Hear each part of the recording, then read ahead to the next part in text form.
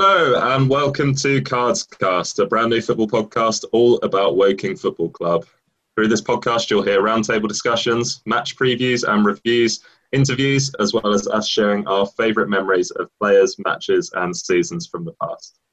My name is Glenn Harrington and I'm joined as ever by Jacob Greenwood to talk all about the latest goings on at the club over the past week, including big news about potential American investors, as well as a review of our home game with FC Halifax Town, a preview of Saturday's match against local rivals Aldershot, plus a look back at some of our best and worst derby moments.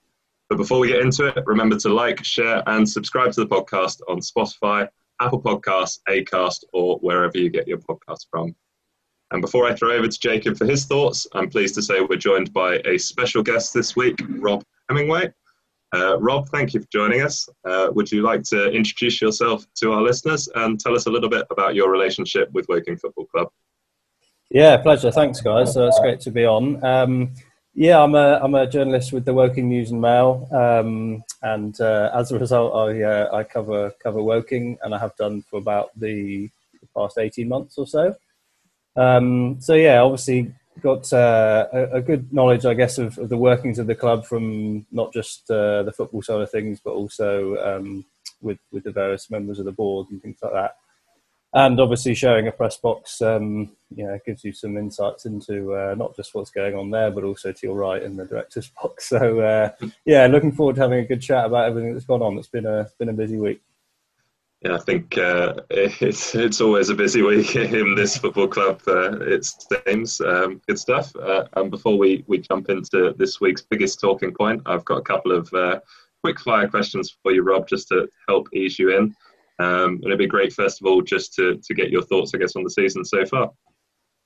Yeah, well, I think the two words I had were excellent and unexpected. I don't think anyone, even the management, even though perhaps they'd say they weren't surprised. I think no one really saw them getting up into, really the very top echelons of the league this early. Obviously, there was the precedent of last year when they got out, they flew out the blocks. But, this year's altogether different with, a bit of a core from last season, but quite a small one. A lot of players left. Including, obviously the likes of Hyde and Diarra. So I think for them to do this well is testament to how quickly Douse has gelled them into a Douse team. Sort of bedded in all the loan players to make what looks like a great collective so far. And there've been some really good performances. Yeah, definitely. And who's stood out for you in particular so far on the playing side? I think, Dempsey certainly looked like he was at the club last year for a while, but I think he looks like he's come on quite a lot over the summer. He looks a lot more at home almost. I don't know whether he certainly looks very fit. So it seems to me that, he's not really had to get up to speed. He's just kind of there physically. Technically, he's kind of biting into challenges. I think it was in, I'm trying to remember which game it was, but I remember seeing him just absolutely flying to a tackle when someone was clean through. Just kind of looks like he's getting up to speed with what non-league football's about. Not that it's all about that, but it is nonetheless, critical at certain stages to kind of show that professionalism and things like that. So he's one, and then Sol Shotton would be the other one. I think Douse told me last week that he'd been dying to get him for a while. He said he went to watch him against Villa 23s in September. He managed to get him in, and he's done really well. Him and Cook at the back, I think, look like they've played together for a long time. He just looks very comfortable, and hopefully, I guess for the club, they can keep him there as long as possible. Yeah, definitely. I think Jacob and I talked a little bit about Sol Shotton on the last episode, and we kind of said that he'd gone under the radar ever so slightly so far, and I think that's a testament to how naturally he's slotted into that role. And I think for a young player as he is, he's done exceptionally well alongside Jack Cook, as you say. And just on a final point, then I guess for the long season ahead. But what are your, I don't know if you can call it hopes, if you're whether you're a neutral or not, but your expectations, I guess, for Woking over the coming year? Well, you just never know, do you?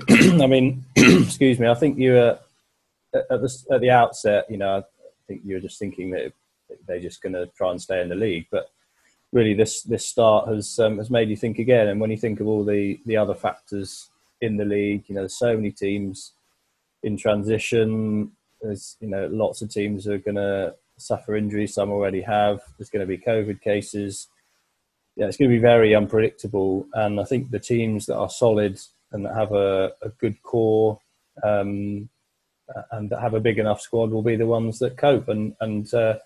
Yeah, I don't think there's going to be any front runner who sort of walks away with it. So I think it's going to be very tight as it was last season between sort of places, sort of playoff places and down to sort of 10th, 11th. So I know that they want to do better than last year when they finished 10th. So whether they can do that at the moment, it looks possible. Obviously, there's a long way to go though. But if I had to stick my neck on the line, I would say top 10 and playoffs would be brilliant if the cards fall right. Excuse the pun. Brilliant. Thanks, Rob. I'm sure there's lots of Woking fans who'd be very happy with that outcome. So look forward to chatting with you a bit more over the course of the podcast. Sounds good. But coming on to our first big talking point, and there's only one place to start, of course. Just to let all the listeners into a little secret, we did always plan to record this episode today, and I actually messaged Jacob on Monday evening, I think, to say that there wasn't actually that much to talk about off the back of a 0-0 draw, and did he have any ideas for content? But I should have known that a week is an awful long time in football, so here we are. Breaking news on Tuesday afternoon about potential major investment in the club by Final Third Sport, an American outfit led by veteran sport executives John Katz and Drew Volk, excuse the pronunciation of the surnames, who bring with them extensive experience working in baseball in the United States.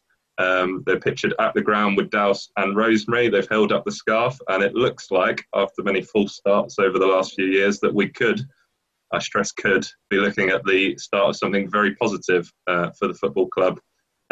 Jacob, what were your thoughts on hearing the news? Yeah, it was really exciting, I think, wasn't it, to see it all come through. I think probably the best thing about it is, and I think we might have talked about this kind of, I can't remember if it was on the podcast or off of the podcast when we were just kind of chewing the fat over stuff. But, after the knockback in the summer with the ground development, we were saying, even if we get through this season and we stay up, then, what about next season? What about the season after that? There's no tangible future here. And I think a lot of that had been tied to the ground development. And obviously that's not going to happen. Well, it might not. It might happen. We'll cover that in a second. But it doesn't look like it's going to happen after it got torn apart at the planning committee, and we couldn't see a future for it. So to see something like this today, which admittedly came out of the blue, I think Rosemary's been quite coy on it, because every time it's come up, she said, "Well, the focus at the moment is getting the club through the COVID times, and we're not focusing on that at the moment." And then all of a sudden, out of the blue, wham! This thing came across, and yeah, very exciting. And as with all of these things, I think when you read, well, there might be interest, and you think, well, it sounds a bit far-fetched, and I think we've all heard it loads of times before. But to actually see them at the ground, as you say, holding the scarf up like a new signing, really, it does feel. And actually, I was just reading just before this on a slightly different statement to the one that was published on the website, a letter that John sent to the Cards Trust, and just picking apart, it was slightly different, but just picking apart out of that said, "Be rest assured that Drew and I are here to stay," which is quite reassuring. It's only words at this stage, isn't it? But it's quite nice to know that a minor setback that might knock it back by 6 months or something might not scare them off, and they disappear into the sunset, and it never happens. So excited, I guess, cautious maybe, but I think really excited about it. What about yourself, Rob? What did you make of it all? Yeah, I mean, I think it's a very interesting time. I mean, I think the club is one of those that does have a lot going for it, and I think that's probably why there has been quite a bit of interest in it before. I think the interesting thing that struck me initially was obviously the release talks about there's kind of numerous holes to jump through before this becomes confirmed, which there are. And yet he's already sort of at the ground, as you say, holding a scarf, and it all looks very official. So I guess it just, there's probably a little bit more that's going to come out. But I think on the whole, these things are tricky because there's obviously a lot of American investors in British football, and you see that not just in the Premier League but kind of elsewhere as well. And they look at a lot of different clubs from being involved with some of them before, and they then sort of select the right answer. But that doesn't mean that there's always a 100% hit rate. I mean, you can see that from various other investments, and even if there is a hit rate and everything goes really well and is really successful, some people are still, not happy that perhaps the club has lost their ethos or lost a particular way or isn't centred on the community. I don't think the noises from this are that. I think it looks like they've got their hearts in the right place and their minds are on this club. So, yeah, it just depends on, if it does go through. Obviously, from the footballing side, I remember talking to Martin Tyler a while ago, and he said that Douse has never had a buck. So I think it'll be interesting to see how he gets on with when he has a bit more disposable income, so to speak. So it's been very hard for him at a succession of clubs to get by, to sort of work the loan market, bring people in. So I think it'll be a big change for the club and the ethos of the club, which has always been battle the odds, part time, do our best. But now there's probably hopefully a better run for them to make a real go for the league, and I'm sure they'll be grateful for it. But it does change the way that the club works. So there'll be a lot of knock-on impacts beyond that as well. But certainly very interesting to see where it goes. Personally, I think I'm most looking forward to the announcement of Nathan Collier's new 5-year contract. So there's one to tick off the list, please, Das. Now, I've had a couple of questions sent in to me from the listeners via social media, which I'd like to throw at you both, if I may. First one is from Sam Fisher around the failed stadium redevelopment, which was led by Wayne Gold and Goldev last year, and the ongoing appeal process, which the club have publicly stated that they don't endorse.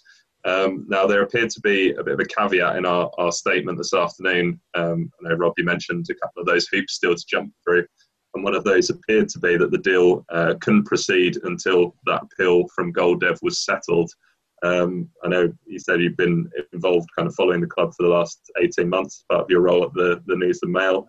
You've, imagine, been quite close to a lot of this news breaking, first with Goldev and now with the new American investors. What do you make of that question and that potential hurdle to get over? Yeah, I mean, it obviously depends on a lot on the length of time for that appeal to take place. I think it also, my theory, I suppose, based on what I've seen so far from the new investors, would be that they're not in any rush. They're here for the long term. So I would suggest it doesn't matter. It won't matter if the appeal takes months rather than weeks, which I presume it will do, just because that's how things work with the councils generally. And I think it just, it's not I don't know how it will work out. I think it sounds like there's going to be much more sort of communication between the parties over the next few weeks, which probably should have, and arguably, should have taken place beforehand, not on the first round of things. But obviously that is a good step, and there sounds to be a bit more of a sort of rapprochement between all of them about talking to each other, working to the right solution, which I do think everyone wants. I don't think anyone's standing there and being, a mule and just saying no flatly. I think people do want to make things happen. They appreciate it'd be good for the community, but clearly there's some absolute red flags in there that aren't, for whatever reason, not being addressed. So and obviously one of those is, the high rise and the housing and all the rest of it. So, they need to get that clear first and foremost. Otherwise, it's not great PR if another appeal goes through and things haven't changed materially, or things just get knocked back at the same way that they did before. So, yeah, remains to be seen.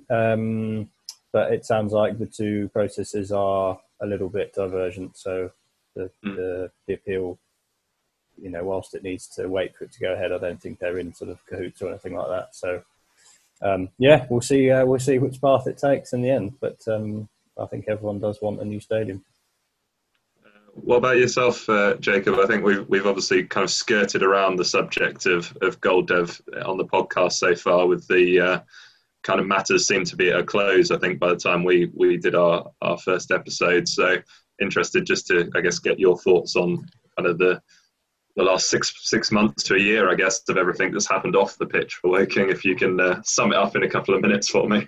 Yeah, it was really disappointing, I think, as we say, early summertime. I mean, it was kind of April, May time, wasn't it? That I think that the planning committee got together and rejected the bid. And, I think there was a lot of people that were excited about it and saw it as a genuine way forward for the football club. And nothing had really come up. I know there was obviously a lot of noise from the South Woking Action Group, and they were against it. And I guess you would be if it was going to be, on your doorstep. But, I think we generally thought it had a good chance, and that could be the future of the club. There seem to be some good people involved, some good companies, not just GoldDev on their own. But yeah, I mean, as soon as just sitting there listening to the planning committee tear apart the application, giving so many reasons why it didn't hit gradings or, all of these things, everything just fell apart, and it felt pretty empty after that. Actually, what next? It didn't seem like there was a plan B, so that was disappointing. And obviously, that brings us forward to today, really, because I think the agreement. I think I'm right in saying if the ground gets given planning permission, so if it goes to appeal, obviously, GoldDev at the moment are looking to appeal it, although they've not formally submitted a bid. If they are successful in that appeal, then they become the majority shareholder whilst they're building the stadium. It was announced earlier, before it actually failed, that once, upon completion, then the shares would be, either given to someone else or they'd go back to the Cards Trust. So that was quite a long process. And I'm starting to think now that possibly, what we're hearing from the club in terms of we don't support an appeal is maybe because they want this new bid just to go through, because realistically I don't think anyone's really in GoldDev's corner. And I did see a GoFundMe page, was it, got put up by Wayne Gold looking just for 1.4 million, wasn't it? I mean, that's just insane. I mean, I don't. I mean, if you were going to pay that money and go into business with him, why would you do it via GoFundMe? It just doesn't make sense. Like, I did nothing about it does. But, I did check this afternoon and they've not had any donations yet, unfortunately. You can chip a $5 in here or there and see if you can get there. But it just seems crazy. But, yeah, I think now there seems to be something more tangible to focus on. That would be a lot better. But there clearly are those issues there. And, Wayne Gold, clearly thought that, he could probably make quite a lot of money off of the development and give us a new stadium, which seemed great. But, it just doesn't seem feasible now. So hopefully, we're not waiting, because I hear, as Rob was saying, these things take months, or I think because of the backlog, you might even be looking at least a year for that appeal to get heard, and it's not even been submitted yet. So, do we really want to be waiting until this time next year or even further, to finally get a decision on that and then move forward with the latest investors? And will they hang around that long? I know they've said they will, but it's a long time for that to drag on. So we'll have to wait and see. But yeah, it does throw a slight complexity into the issue. But they'll have known about this, won't they? I mean, they haven't just cropped up overnight. They'll be well versed in this. So we'll have to wait and see how it all pans out. But just brilliant, as I say.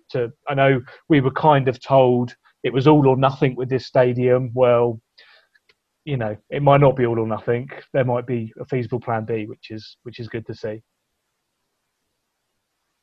Yeah, and I think as you kind of say, these new American investors have made all the right noises in terms of saying that they're in it for the long haul and that they are prepared to wait for this appeal process potentially to play out, or not explicitly, but they've certainly alluded to that fact. But I think what will potentially still be worrying supporters at this stage. And we've had a question on this from Tom Law, amongst others, who's kind of pointed out the rather inconsistent history of success, or a lack thereof, from Woking over the last few years when dealing with potential investors. This is obviously not the first time we've seen a news article kind of akin to this appear on the Woking website over the last decade. But Jacob, as a long-standing Woking fan and sufferer, does this one feel different to you at this stage? Yeah, I think it does. There's been a lot of stuff that's kind of gone on, and I think the ones that have really made it to the website have kind of been the Black Bridge. Was that the correct name for them? I think it was, saying, we're going to try and find investment. And so that was kind of exciting. But then, ultimately, what happened following that is it seemed that there were some investors, but it was all a little bit smoke and mirrors. And obviously the story kind of got leaked. I think it was possibly the Daily Mail, and I know the Sun covered it, and it got covered in the local papers as well, about South Korean investors that already had other clubs, and they moneyball kind of, players, and, it'd be great for youth prospects. And we were never officially fed that. It was all kind of, oh no, it's just rumours in the press. But it seemed like that's what the plan was, and it obviously all fell through. And then they kind of offloaded us and got, Goldev involved and said, no, that was the plan all along. I don't think it was. But yeah, we've had some strange ones over the years. And I think, going back to Rob's point earlier, that's because there is so much potential at a club like Woking. Okay, the stadium and the facilities aren't there, but as I think they've said in that press release today, it's a big team in Surrey, that you can't really ignore. And, even when you look at last season, looking at the, average attendances, we were really up there with some clubs that are considered huge. And funnily enough, actually, I've seen, I think Tim Howard, the ex-goalkeeper that played in the Premier League, is part of a consortium that owns Dagenham and Redbridge. And Ryan Reynolds is part of one that wants to apparently go and buy Wrexham. So I guess when you're sitting there, like, we all go, well, why would you want to buy Woking? But then actually this league, is it now starting to gain some kind of traction abroad? There's some big teams in there that foreign football fans that kind of know their onions, so to speak, would be like, oh, I've heard of Wrexham, I've heard of Stockport, I've heard of, they've seen teams, I guess, like Luton and stuff in there in the past. Is it now that it's being seen as a viable option for, people that are really serious about this, and not just chancers that we might have seen in the past that are, looking to come in the short term. So it does seem a little bit more than that. I mean, fair play to the guys. They've flown over from America in the middle of a pandemic to do a photo shoot. So, I mean, I'm guessing they're based over there full time. So, I mean, they must be quite serious. So and that's good. That's reassuring. Because sometimes, I mean, if they hadn't come over and they weren't there, so to see the pictures of them, I think, at the ground was, maybe it's a cheap PR stunt, but it kind of warmed my heart a little bit that it might actually be the real deal. Yeah, and I guess, as you say, the National League is potentially where a lot of investors are looking now, because, if you want to own a Premier League club in this day and age, you probably also need to own a country. So this is the level, I guess, for football investment at this country. I think with the pandemic as well, I think it probably makes a lot of these clubs even better value than they were before. And it's probably leveled the playing field a little bit too. So I think, on top of all the advantages that Woking has, near to London, near to airports, big catchment area, no real big clubs, around it. I think if you put all that on top of it, and as you say, the increasing PR of the league, it seems to there are a lot of reasons why people would be interested. So, turning from the impact off the pitch to the impact on it, Jack Bullivant has asked about the prospect of the club presumably going full-time and the impact that could have on the playing squad. He particularly references the likes of Josh Casey as someone we might lose if such a move were to happen. Rob, where do you stand on the, I guess, full-time, part-time debate? Yeah, I won't talk for Josh, but he did pretty much tell me before that, if it was to go full time, there's no way he'd want to be missing out on it. So I'm confident. Obviously, there's beyond him. There's like Cook and a few others who obviously have other jobs.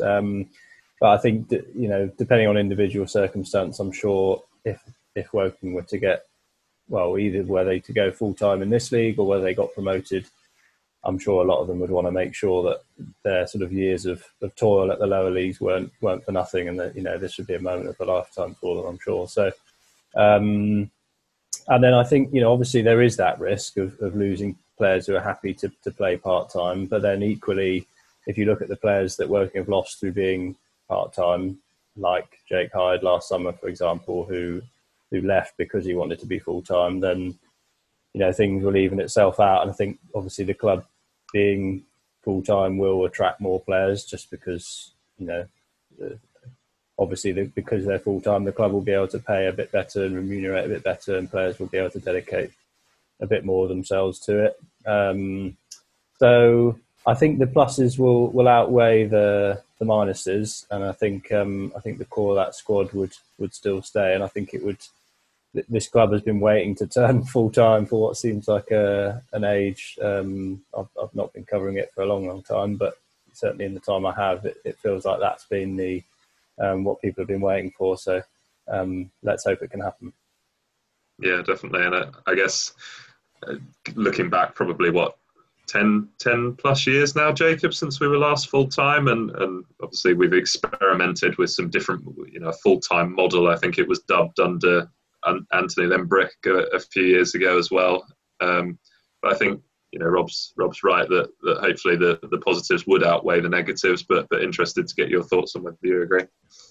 Yeah, in the past it hasn't really, has it? I guess, which has been a bit of a problem. And I think there was a general consensus that year where we did get relegated, where we started off with Limbrick. We had the worst of the full-time players, and now we've got the best of the part-time players. And that's always an interesting way to look at it.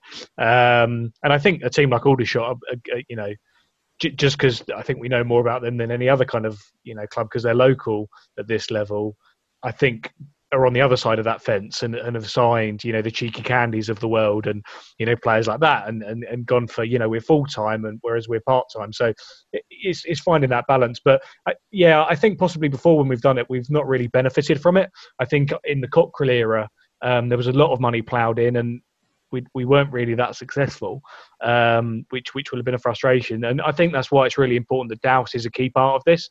And it was really great to see him there today, a part of the pictures, and obviously he had a quote which was hilariously Dowse, if you haven't already seen it in the press release itself. You're going to do an impression for us? I think his words, and I'm not going to do an impression, but his words were, "It's great to see these blokes here," or something. And it's just like, yeah, okay, they've not made that quote up. He literally said that, and it's good to see that they've brought into that as well, because I think you would need that. You couldn't just create a brand new team with a brand new manager and change everything and just be like, oh well, that'll be success then, because we've seen so many teams. Not fail doing that, but certainly not succeed doing that. Teams like Fylde, I'm sure, were full time, with all the big names, and they got relegated from this league. So it will be really important to retain someone like Dowse and see what he can do with a full time team, because I don't think he's had one before. So it'd be really interesting to see, what he can do. But I'm sure he'll be absolutely relishing the chance to oversee that. I guess from Dowse's perspective, he's always been full-time. It'll just be nice that he might get a full-time salary to go with his many extra hours that he puts in behind the scenes. Yeah, and sleeping on the sofa in his office, like he always likes to tell people. Yeah, there's no one that puts in more hours, is there, at the moment? So, it's good to see people like that included with it, because, you can only imagine if he hadn't been involved in these discussions or even known about it, and it was like, similar to, I think that's what happened, at the end of Gary's era. A really good servant to the club, a massive fan favourite, really succeeded and took us from, the conference, the middle of the Conference South, really up into the National League. And we, I know in the final few years under him, we faltered a bit, but you could kind of feel there was that frustration between him and the club in that final season towards the end, because they were kind of moving towards wanting to do, dress the club up for investors by getting Limbrick and, all of these things. And he was kind of pushed out. And that was a really sad story. And looking back, it was sad. It kind of ended in that way. So it's great that Dowse is a part of this from the start, I think. Well, I'm sure we could talk about this for quite some time, but I think we're all in agreement that there's more than a little reason to be quietly optimistic about what this means for the club in the months and years ahead. I tried to think of a good segue for this that wasn't and now to the boring stuff, but now to the boring stuff. A 0-0 draw in Halifax on Saturday. Any thoughts, Jacob? Yeah, I mean, it was, there's not too much you can say, but Halifax is a really good side. I think I would definitely say that. Obviously, probably not a massive surprise as they got into playoffs last season and they've added to their squad in the summer. They probably looked a little bit light up front, but I think, obviously Hyde came on late for his debut.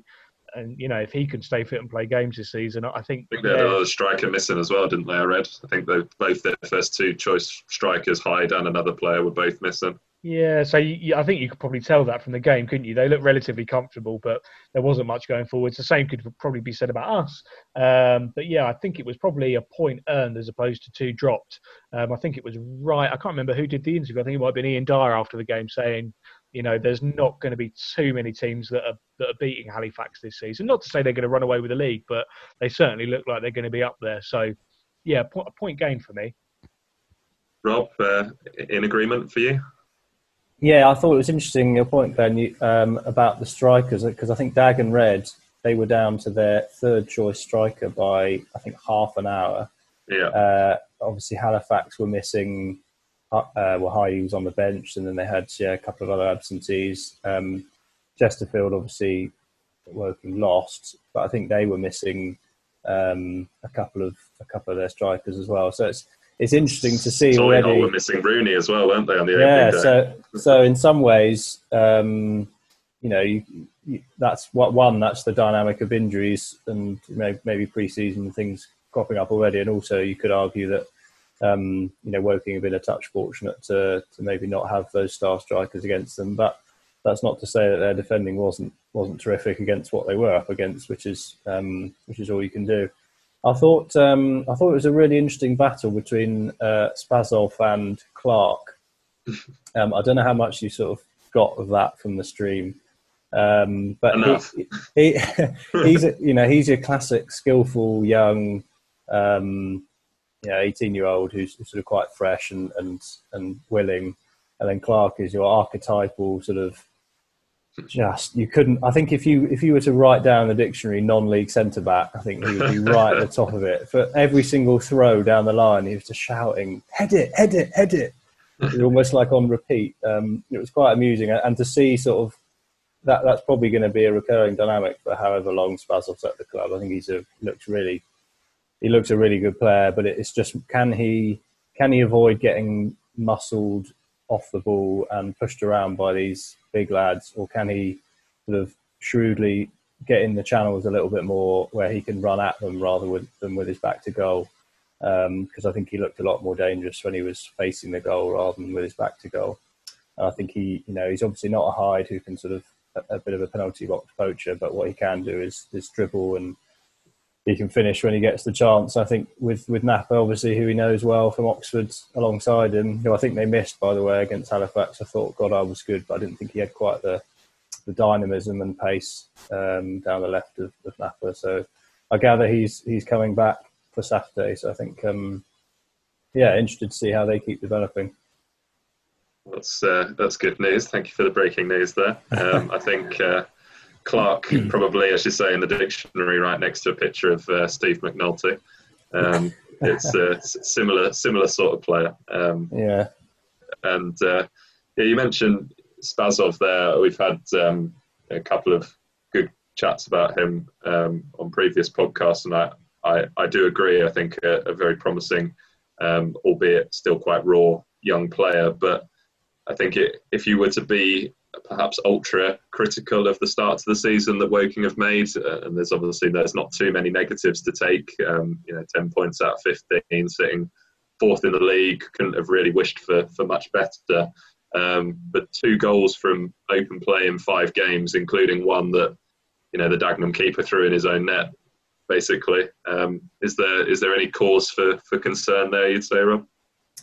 I don't think so. I think I would sympathise with Douse and Ian and the players for, a short pre-season and one where they were really just focused on getting enough players in, to be honest. And I think what Douse has done, sensibly, is to focus on the core bases, really. So, make them hard to beat, get good at set pieces, have a bit of a threat from wide areas. But I think it's probably very difficult for them to have done much in the few training sessions they've had, because obviously they've had Tuesday games as well. It's probably very difficult for them to work on sort of attacking phase play and things like that. So I think that would probably cut. And also, I suppose, as I say, they've lost the goals of Hyde, who would have put away, maybe a couple of chances so far. They had a lot against Chesterfield, and also, the threat of Diarra. Obviously, that comes largely from set pieces, but he is a bit of a nuisance in the box, or was a bit of a nuisance in the box anyway. So I think they're just going to work their way towards being a bit more of a threat in open play. But I think for the moment they look, very, very threatening from set pieces, with Cooper on one side and Case on the other. So I would imagine that that will get them through until they're perhaps a bit more cohesive. Good stuff. And Jacob, anyone else stand out for you on Saturday that you'd like to give a mention? No, I think it was just a really solid performance. I think just again looking at that back line, Shotton and Cook. Shotton actually got forward on one occasion, and I thought he might be scoring a goal with his foot, which was quite exciting. But yeah, again, I don't think we would cause too many problems at the back, which was again testament to that back line, which obviously we've been talking about quite a bit. So it might be a case of doing slightly more going forwards, and that was the only thing, as well as obviously with Spazov, and then when you bring I've completely forgotten that. Connor Hall. That's who. He's hardly played, so I've forgotten his name. But when he comes on, it's kind of a similar story, really. A player that will chase around, and but he's not going to win anything in the air, and he just doesn't look like he's really been in it for the first few games. I think we discussed last week. So again, that was another player that kind of came on that you thought, it'd be nice to just have something different up there. And that's where I think, possibly signing a big man, in inverted commas, if we're putting all these balls into the box, you're bringing Jarvis on quite late, and we know the balls that Cooper can put in, Casey can put a good delivery in, are we missing a trick there? And I think we might be, but because even if we call Wareham up, I mean, he's similar to the two players we just discussed, really. So it'd just be interesting to see just how we can, fix that. It's not really a problem, but it's just an area for improvement, maybe. Yeah. And I think just one other player, I think, to give a mention for Saturday was Craig Ross. Very quiet, or sort of happily quiet over the first few games, kind of the last 10 minutes against Chesterfield aside. But I thought he had a very good game again on Saturday, and kind of reminded us all as to just why he won all those awards at the end of last season. And Rob, I know you spoke to Craig last week. If you give us a bit of an insight into maybe what you had a chat with him about. Yeah, I mean, I'd agree. I thought he looked terrific. Just so secure in the air, when to punch, when to catch. Was very solid on the saves that he did have to make. We were chatting quite a lot about his mindset, which I thought was really interesting. He said he'd been working with a mindset coach who I think works with a lot of top footballers. Real testament to sort of his quest for self-improvement at the age of 30.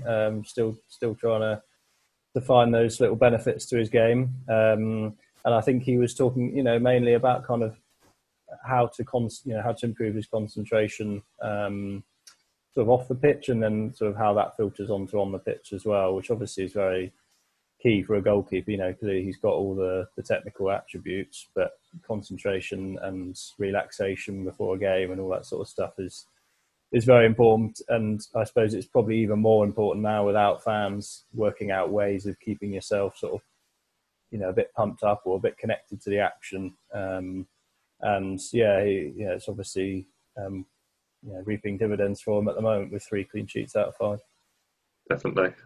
Speaking as a former goalkeeper, obviously missed a trick there in my training. It's why I didn't reach the next level, sadly. Rob, where can people find that interview if they'd like to read it? So it'll be in the Woking News and Mail, which is a weekly print edition for anyone that doesn't know. Obviously, we're I guess getting to shops a bit less regularly than before, but we do offer a delivery service as well, and some of the interviews can be found on our website as well. Brilliant. And then if we turn our attention finally then to next weekend and what could have been, I guess, a nice comfortable FA Cup qualifying round against a team from a lower division, maybe an opportunity. I think we were talking last time, Jacob, as a chance maybe to bed some of those players that haven't had that many opportunities this season. You know, your Tyler Reid, your Sam Cartwrights, Connor Hall. But now we're in a local derby, and it's going to be the strongest possible 11 to put out, I imagine. Jacob, what was your immediate reaction to that draw? I wasn't too happy just because there's so many memories of us not winning against Aldershot. So, it was a shame we didn't play at the end of last season when we were in a bit of form.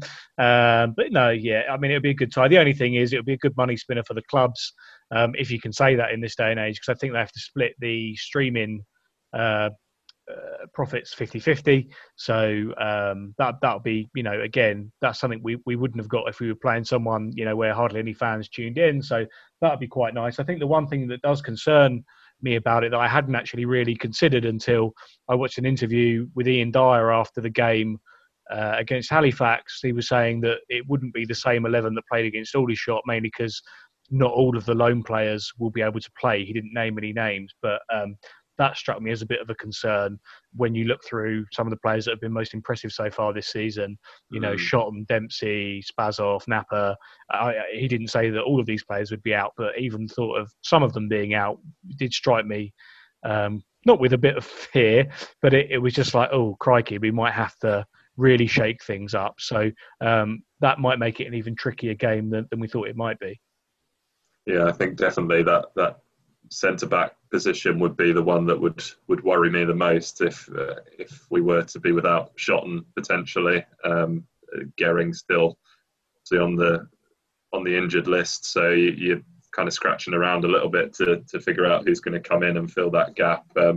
Rob, what were your initial thoughts on the draw? Only a second Woking Aldershot derby for you covering the club. It's interesting. I've not been to an away one.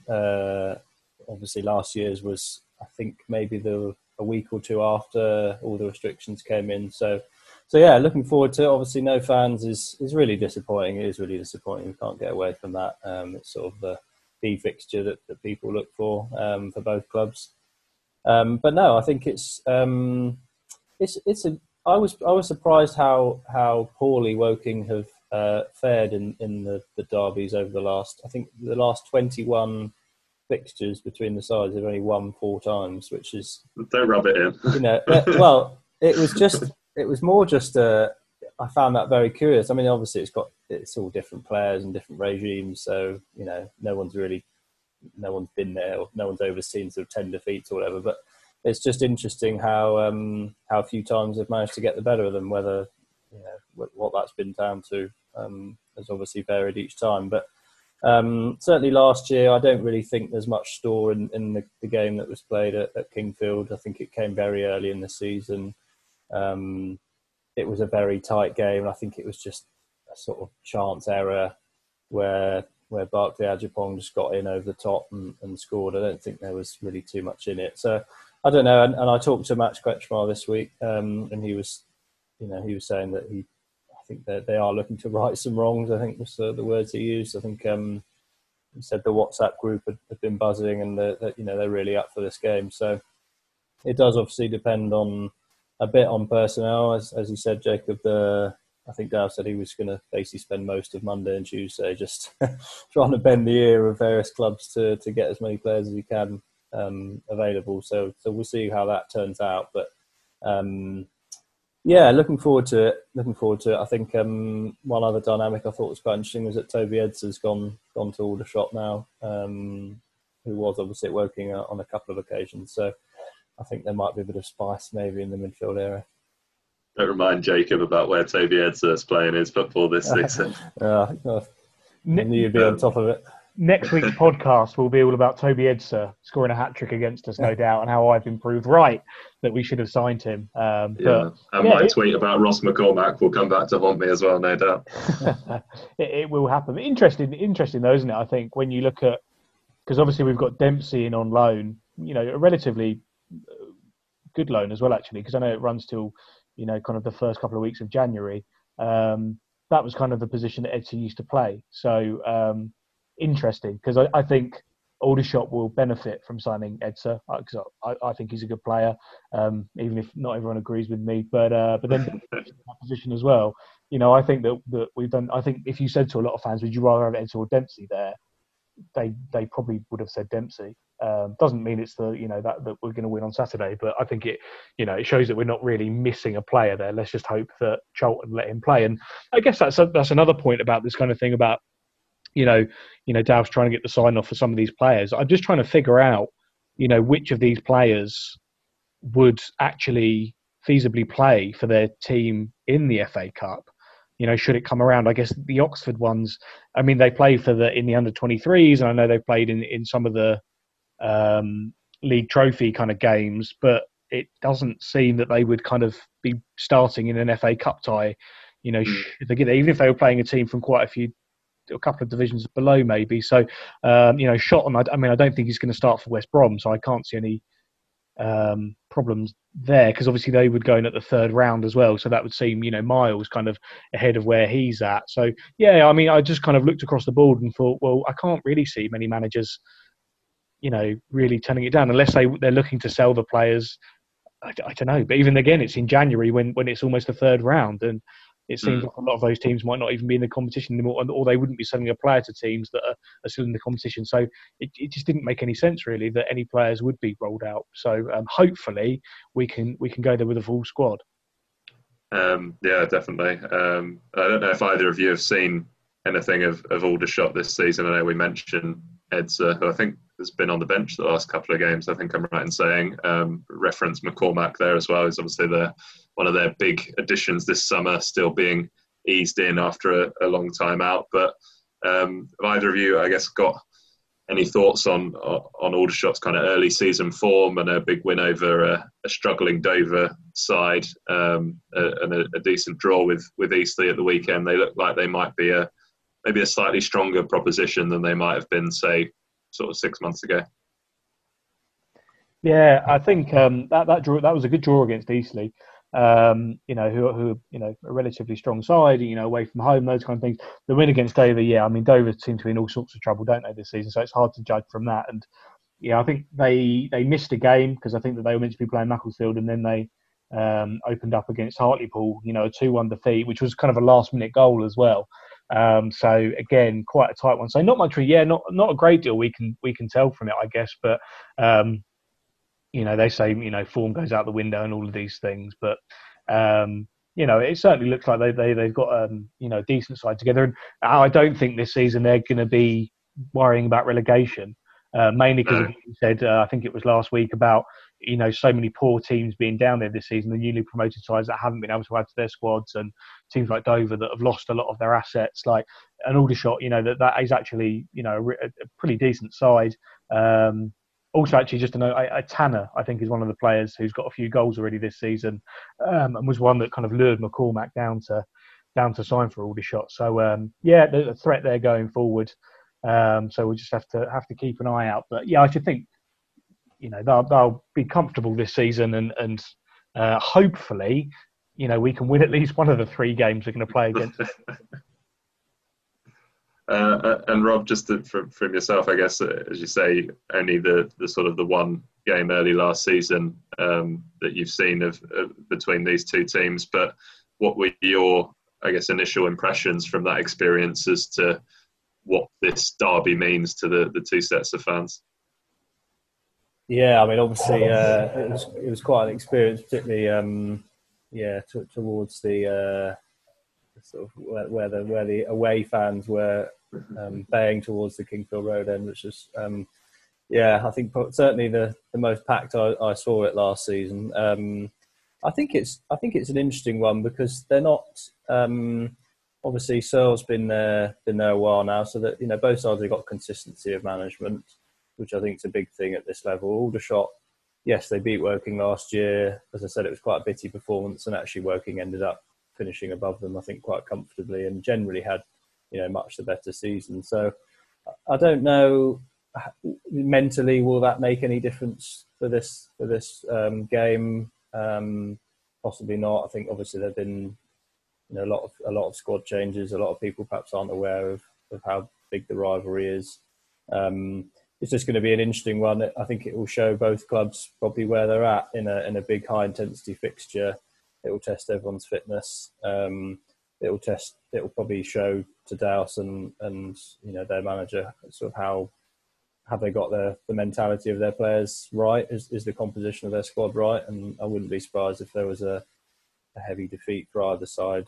That might provoke a few changes for personnel. But yeah, I think it'll be an even game. And if I had to stick my neck out, I'd from what I've seen of Woking so far, they look like they're confident and capable against anyone. Well, you're getting ahead of yourself there. Sorry, yeah. We'll come on to the predictions in a second. You've kind of hinted at which way you're going. So I'll come to Jacob first because I do this to him every week, and he always forgets I'm going to, and he always puts his head in his hands trying to think about it. Jacob, score prediction from you, in the knowledge that whatever it is, I will stick it on Twitter so that my McCormack tweet disappears.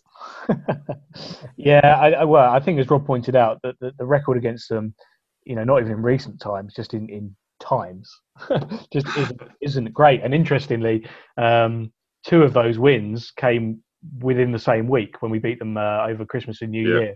In 2015-16. So when you take those two wins out of it, it's like two wins, across a lot of the rest of the time. So so forgive me if I'm more negative than I am on some games, but I think I'll go for 1-1, and then I think we'll lose on penalties because this is Woking FC and this is how things go.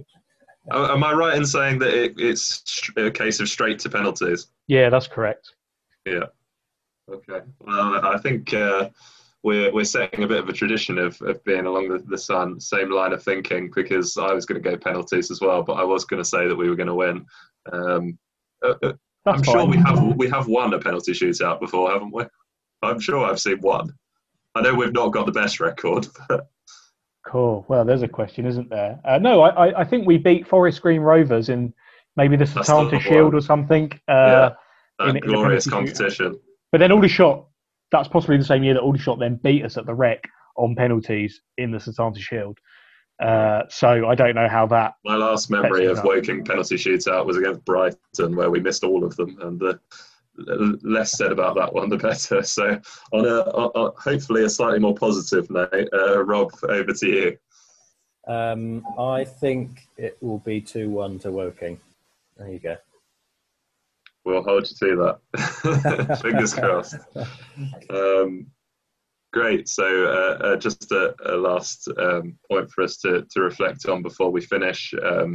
And Rob, I won't ask you what your favourite Woking versus Aldershot memory is, because you've not seen many happy ones from a Woking perspective as yet. Hopefully there will be a couple more to come in the near future. But Jacob, the floor is yours, I guess, to just reflect on.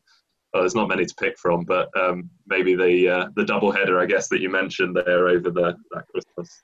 Yeah, so the double header was good, but it isn't actually up there. I struggle with those games a little bit because they're over Christmas and New Year. I think you often find there's a lot of kind of random people that turn up that don't really go to Woking very often at all, and they're just a bit going, we just want to get out of the house around Christmas, and it doesn't really seem to mean much in the crowd sometimes around Christmas and New Year. But I think that those games that are outside of that period are good, and you'll have seen that last season, as Rob was saying, with the feisty atmosphere that we had on the Tuesday night right at the start of the season. So mine would actually be 2014 when we played them away. I think, within the first month of the season, or the month or two of the season, Giuseppe Sol's goal for the 1-0 win, just because it was, it just felt like everyone there in the away end that night was, an actual proper Woking fan that was, really up for the derby. And it wasn't just, well, we've got a couple of hours free on Boxing Day, should we just go and watch a game? Yeah, let's just stand in the away end and it doesn't really matter. And I think there were a lot crazier scenes that night than there were kind of when we beat them, I think the year later for that game. So, I would go for that one. I guess one of the fond ones was when we won 2-0 at home, the year that Aldershot had to wear our away kit in the game on Sky, and Sol scored. So, but I was, a young teenager then, and I don't think I'd been kind of ground into the dirt with so many Aldershot wins against us by that stage. So, 2014, Giuseppe Sol. There was a screamer of a goal as well, wasn't it, if I remember rightly? Yeah, they were fuming with their goalkeeper, and I think he probably would be, because he was a long way out and it was a free kick, and I think he kind of got a hand to it and it still kind of went in. It was very kind of Kepa-esque for any people that are kind of watching Premier League football at the moment, just kind of pushing the ball in. But it was a great strike, and I want to say, I can't remember who was in goal, but they went off early, and Andy Little then was like in goal for like 80 minutes and kept a clean sheet. And it was, he was quite old at the time, and it was just everything seemed to go in our favour that night. So it was a real good one. Well, I hope Charlie Keeper has been watching some YouTube videos of Giuseppe Sol free kicks to get some inspiration ahead of Saturday. But you can let us know your thoughts on all of the news that's broken over the last day or so with the American investment, your thoughts on the Halifax game, and your predictions for the Aldershot match coming up this weekend. You can let us know on Twitter. Rob, first of all, where can people find you? I think I'm just under my own name, so at Rob_Hemingway, I think from memory is my official name. So looking forward to kind of hearing from anyone, and keeping abreast of everything that's going on at the club. Brilliant, and thanks again for joining us tonight. Jacob, what about yourself? Pleasure. You can find me on Everything Woking FC, which is just at Everything WFC, and then my personal account is jgreenwood91. And you can find me at GlennH1292. But for now, thank you very much, everyone, for listening, and we will see you soon.